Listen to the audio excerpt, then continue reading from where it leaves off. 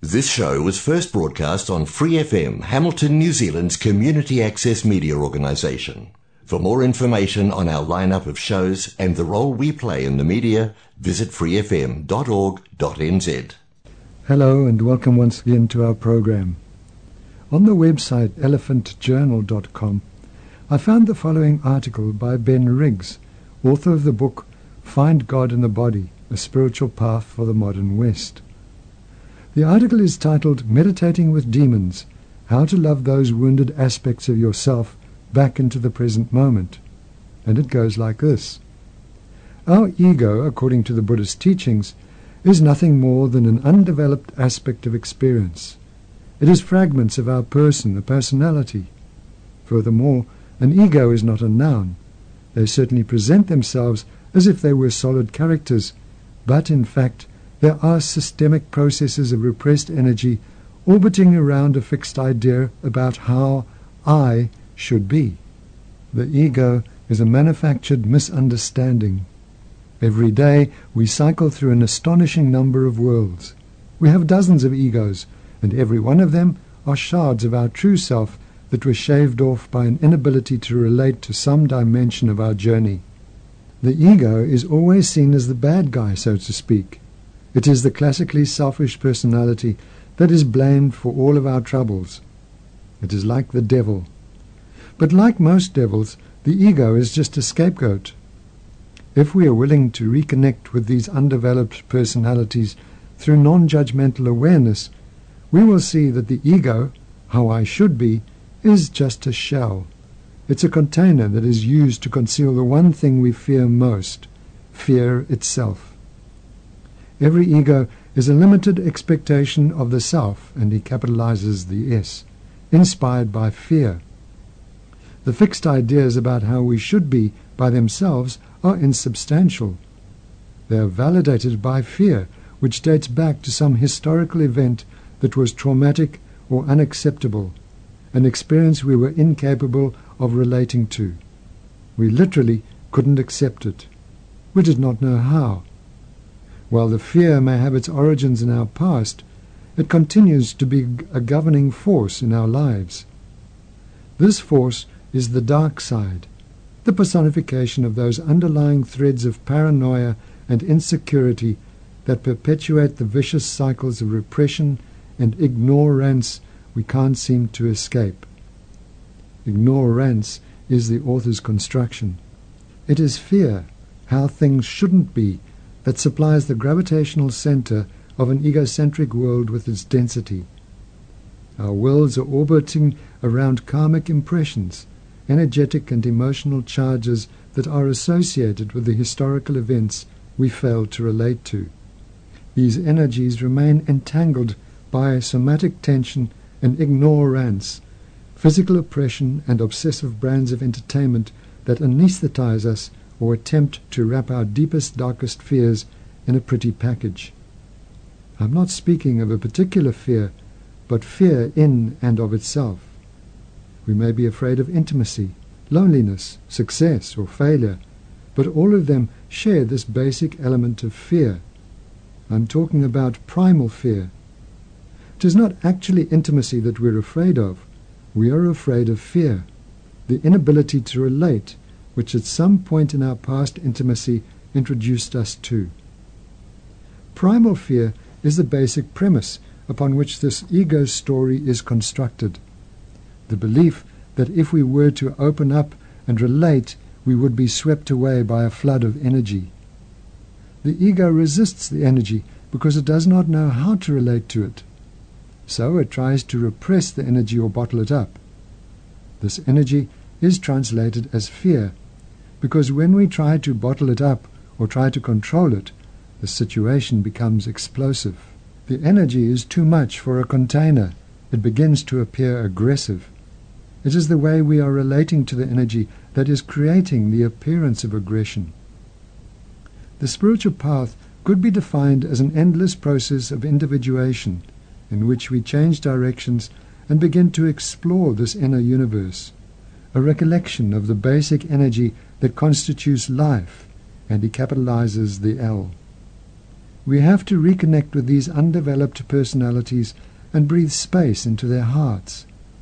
Space is the spring from which the waters of eternal life flow. So reconnecting with these personalities and defending the space they need to continue their development means being willing to sit, unmoved or completely grounded, and watch as these monstrous visions of our dark side emerge from and return to space.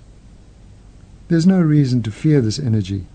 It is the quality of space that gives birth to our life. But knowing this in theory is not enough. We have to feel the fear. We have to taste it. It is like licking honey off a razor blade. Licking that honey off the razor's edge is a great demonstration of love and courage. It takes an immense amount of courage to sit through fear. This courage to be in space is the basic principle of meditation practice. If you sit until you want to get up, but just continue to sit and watch the desire to get up without being moved one way or the other, you will soon be initiated into this dark space and develop a profound appreciation for the haunting silence of your radiant mind. If we turn the impartial eye of fearless honesty towards even the darkest and most hideous personality in our wardrobe, we will see that it is characterized by the emotional maturity of a neglected youth, and we will be inspired to act compassionately by defending the space it needs to liberate itself. We will gladly offer our conscious self up as nourishment and openly receive the return of our misplaced self. In order to do this, we have to reconnect it with the earth. He then quotes Chogyam Trungpa Rinpoche with, "Too often people think that solving the world's problems is based on conquering the earth, rather than touching the earth, touching ground." Ben Riggs concludes, "Meditation is the willingness to put aside all aggression and judgment and simply see the union of space and energy, our true self," and the capital S is there again, at the core of the most vile and terrifying shard of our self, capital S. Then, just as the Buddha did, we have to touch the earth. We have to love that wounded aspect of ourself back into the present moment. That is individuation. That is awakening. This is perhaps the best way to relate to the instruction given in the text Mind Training Like the Rays of the Sun, to make offerings to harm givers. We think not so much in terms of physical offerings, but the offering of our compassion and understanding through non-judgmental awareness. And this is perhaps the greatest offering, as it releases the demon into the empty radiance of mind, as you may remember from our last program, Milarepa did when confronted by the 5 boogie-eyed demons in his Himalayan meditation cave. Mind Training Like the Rays of the Sun by Nam Karpel is the text we're currently following in these programs, and we have reached the chapter on cultivating the mind of bodhicitta, the wish to attain enlightenment for the benefit of all beings. Following the description of how to practice Tonglen, that is, taking on suffering and giving out happiness, we are given instructions on 5 precepts we should observe in the mind training. These instructions are: firstly, taking adverse circumstances into the path of enlightenment; secondly, the integrated practice of a single lifetime; and then number 3, the measure of having trained the mind; number 4, the commitments of mind training; and 5, the precepts of mind training. Making offerings to harm givers is part of the first instruction, taking adverse circumstances into the path of enlightenment. It is one of 4 practices that accompany Tonglen, and those 4 are accumulation of merit, purification of negativity, making offerings to harm givers, and finally offering ritual cakes to and seeking help from Dharma protectors. So that is our context, and now before we go on, let's check our motivation as we usually do. Thupten Jumpa has this to say about intention and motivation in an article on tricycle.org. Framing our days between intention setting and joyful dedication, even once a week, can change how we live. It's a purposeful approach of self-awareness conscious intention, and focused effort. 3 precious gifts of contemplative practice, by which we take responsibility for our thoughts and actions and take charge of ourselves and our lives. As the Buddha put it, you are your own enemy, and you are your own savior. The Buddha saw our thoughts, emotions, and actions are the primary sources of our suffering. Equally, our thoughts, emotions, and actions can be the source of our joy and freedom. Living as much as possible with conscious intention is the first step of this transformation. Not only that, when our aspirations include the welfare and happiness of others, our deeds and our life as a whole acquire a purpose that is greater than our individual existence. In everyday English, we often use the words intention and motivation interchangeably, as if they mean the same thing. But there's an important difference: deliberateness. Our motivation to do something is the reason or reasons behind that behavior, the source of our desire and the drive to do it. We may be more or less aware of our motivations. Psychologists define motivation as the process that arouses, sustains, and regulates human and animal behavior. Simply put, motivation is what turns us on. For some it might be fame, for others it might be money, excitement or thrill, sex, recognition, loyalty, service, a sense of belonging, safety, justice, and so on. The force of motivation develops through a mutually reinforcing cycle of desire and reward. When something we do is rewarding, we want to do it again. If we do it again, we are rewarded again and want to do it more. Intention, on the other hand, is always deliberate, an articulation of a conscious goal. Intention is necessarily conscious. Motivation, as Freud pointed out, need not be conscious even to the person himself. We need intentions for the long view. We set and reaffirm our best intentions to keep us inclined in the directions we truly mean to go. But we need motivations to keep us going over the long haul. If our intention is to run a marathon, there will be times when the alarm clock goes off for a 10-mile run before work, or in the middle of running, when we'll ask ourselves quite reasonably, why am I doing this? We need good, inspired answers to get us over such humps. Conscious or unconscious, motivation is the why and the spark behind intention. Thupten Jinpa then describes an exercise in setting one's intention.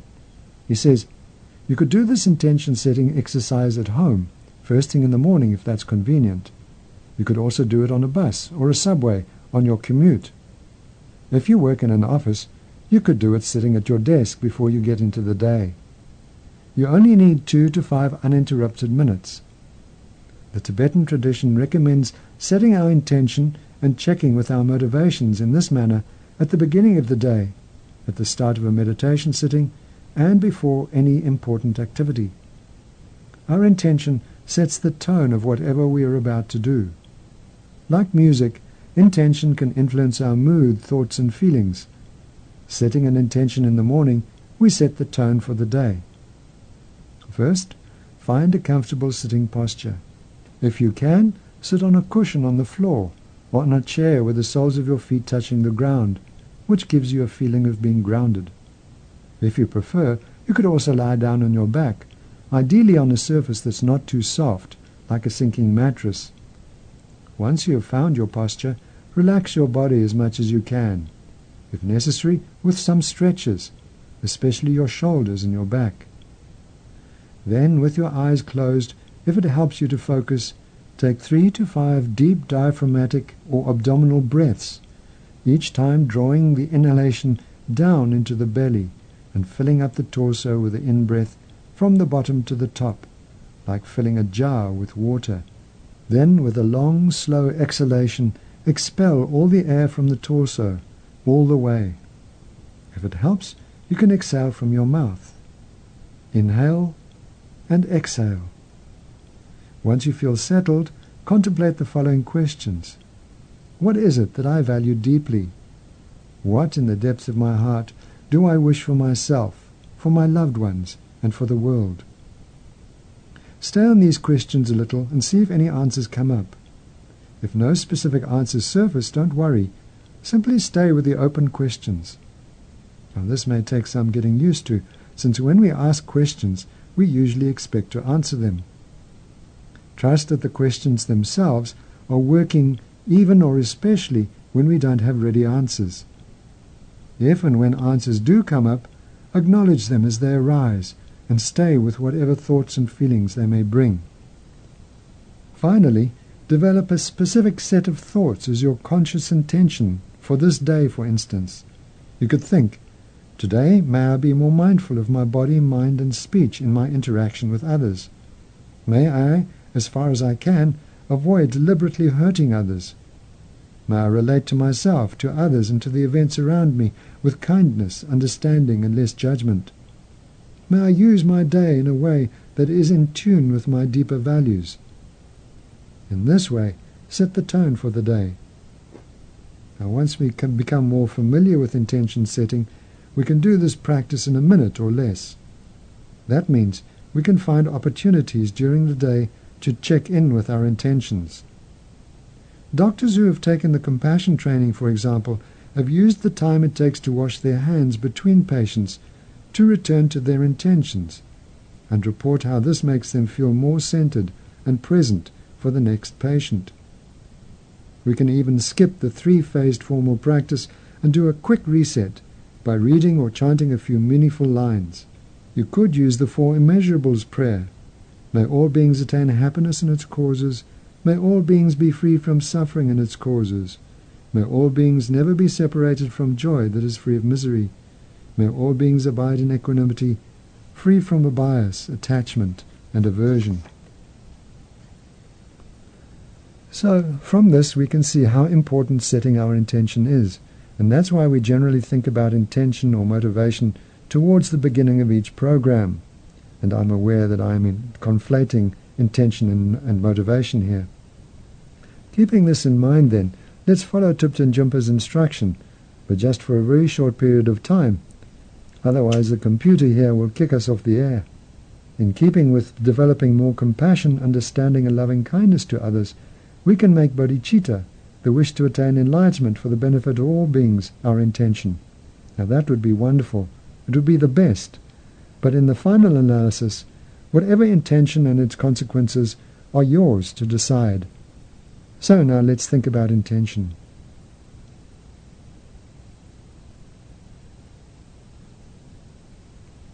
Thank you.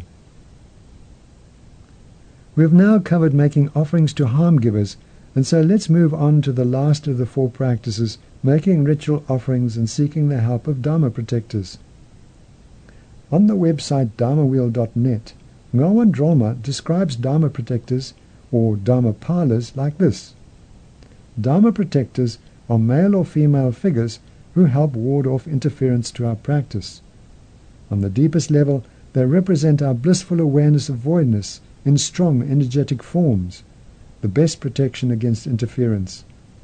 With ourselves as Buddha figures, we visualize certain protectors in each direction around or inside our mandalas. In specific Yidam practices, we also invite certain other types of Dharma protectors, such as Mahakala or Palden Lamo, into our mandalas to make offerings to them and to give them instructions to assist us in our enlightened activities. Many of this last type of protectors were originally powerful spirits, either clutching ghosts, otherwise hungry ghosts, or divine beings of non-Buddhist traditions.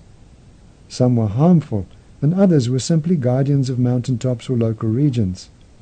Great masters of the past have tamed them and made them swear oaths to protect the Buddhist Dharma and its practitioners. As Buddha figures, we are like masters, and the Dharma protectors we deploy are like our fierce guard dogs. Unless we have the strength to control them and to feed them regularly, they may turn against us. Thus, the Dharma protector practices in which we invite specific ones into our mandalas are extremely advanced, not for beginners. Engagement in their practices normally requires receiving specific subsequent permissions, that's jenangs, for them.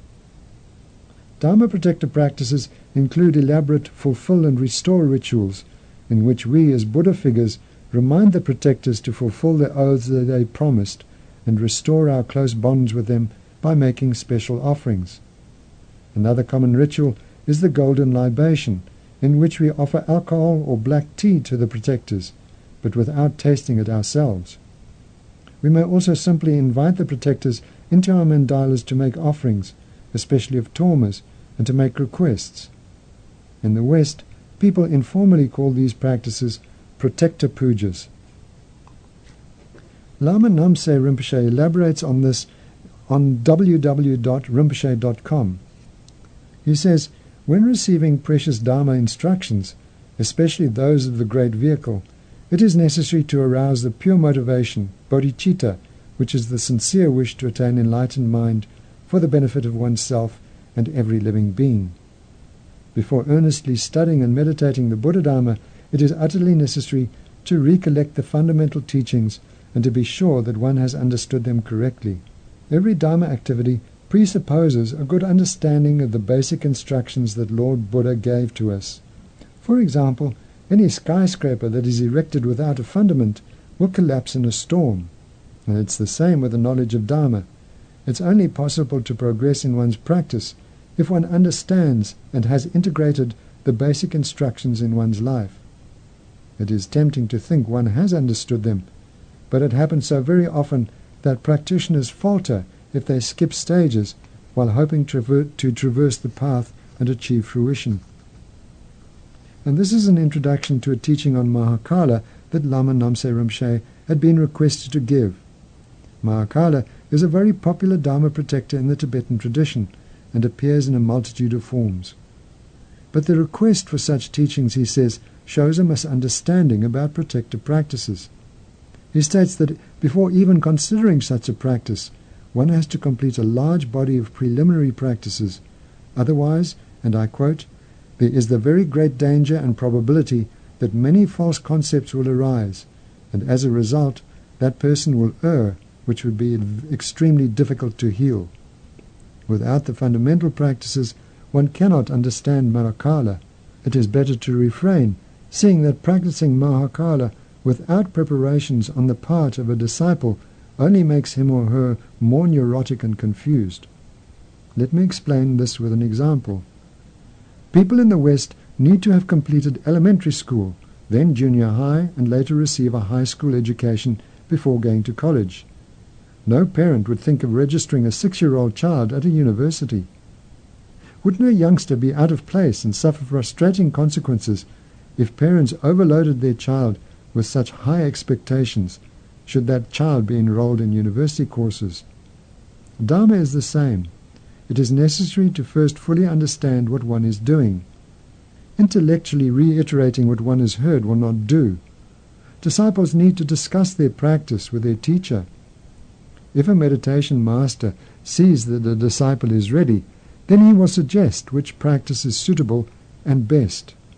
Students must rely upon the insight and decision an authentic and qualified instructor makes when it comes to Dharmapala meditation. He continues, there are different types of Dharmapalas, male and female, with 1 or 2 faces, with 2 or many arms, and in powerful and ferocious forms that bewilder and frighten those who aren't initiated but see them. So, if a student isn't ready but meditates on a Dharmapala, there is the great danger that he or she might think it's all right to destroy enemies or carry out harmful activities with the same force as a specific protector. This problem is not new. It occurred in Tibet for hundreds of years. There are always people who misuse these most peaceful yet powerful techniques of practice. Misled individuals might accomplish their malicious aims by relying on Dharmapalas. One thing for sure, though, meditating on a Dharmapala with the wrong intention and understanding will directly lead to a rebirth in a lower realm of existence, horrendous states in which beings are doomed to suffer extreme anguish and pain for a very long period of time. In that case, the favorable freedoms and advantages that we all have got now and that are so hard to get, a precious human rebirth, will have been totally wasted. It is generally said that the task of a Dharmapala is to protect the doctrine, its upholders and practitioners. It's not that easy for lay practitioners to appreciate the various Dhammapalas, though. Mahakala, for instance, is depicted stomping on 2 human beings who symbolize death of the 2 main obstructions that, like a corpse, will not stand up again. He says that greatly realized masters completed extensive preliminary practices before meditating on a guardian protector. He continues, there are 3 kinds of protectors: wisdom, activity, and worldly protectors. A few wisdom protectors are indivisibly united with Avalokiteshvara, the Lord of Compassion. Other wisdom protectors emanate directly. They are completely enlightened bodhisattvas who have taken the vow to guard wisdom holders and the Buddha Dharma for the benefit of sentient beings. He says such protectors would not harm any being whatsoever, but practitioners must be careful about the larger number of worldly protectors. There are more worldly protectors than wisdom Dhammapalas, he says. Worldly protectors still have subtle veils. They can be compared with human beings like us, who are apt to do good, but do bad things too, and they do cause problems. We can compare worldly protectors with someone who blackmails us or expects a lot in return for any help they may give. We are bound once we have such an unfortunate relationship, because they demand regular offerings from us. If we fail, we're in for a surprise. There are protectors even more mundane than the worldly protectors. They control the worldly protectors. If these mundane beings become upset because we didn't satisfy them in one way or another, then trouble is in store, for example, mental or physical illness. It's extremely hard to please such beings. They become very nasty if they don't like something we did or failed to do for them. In the ancient texts that are continuing to come to light, we read that it is certainly not good if every devotee meditates on a Dhammapala, that only a very small number of practitioners are qualified and eligible, and that others should not become involved with them. So apart from simply making offerings and asking for help, mainly from the enlightened protectors, this final of the 4 practices is not something that we need to get overly involved in. In his commentary, His Holiness the Dalai Lama says, the 4th action is to request the enlightening influence of the Dharma protectors. We realize that various problems that arise are just the nature of samsara. So we ask the various protectors for their enlightening influence, to be able to handle those situations and turn them into positive ones for our spiritual growth. We make sincere requests to them from our heart that they inspire us to be able to increase our efforts in training our attitudes. And with that, our time is up and we must say farewell. Have a great week, and I hope that you will tune in again next time. Please dedicate any positive potential we have accumulated today to gaining enlightenment for the sake of all beings. Thank you, and goodbye. For more episodes, use the accessmedia.nz app for iOS and Android devices, or subscribe to this podcast via Spotify, iHeartRadio, or Apple Podcasts. This Free FM podcast was brought to you with support from New Zealand On Air.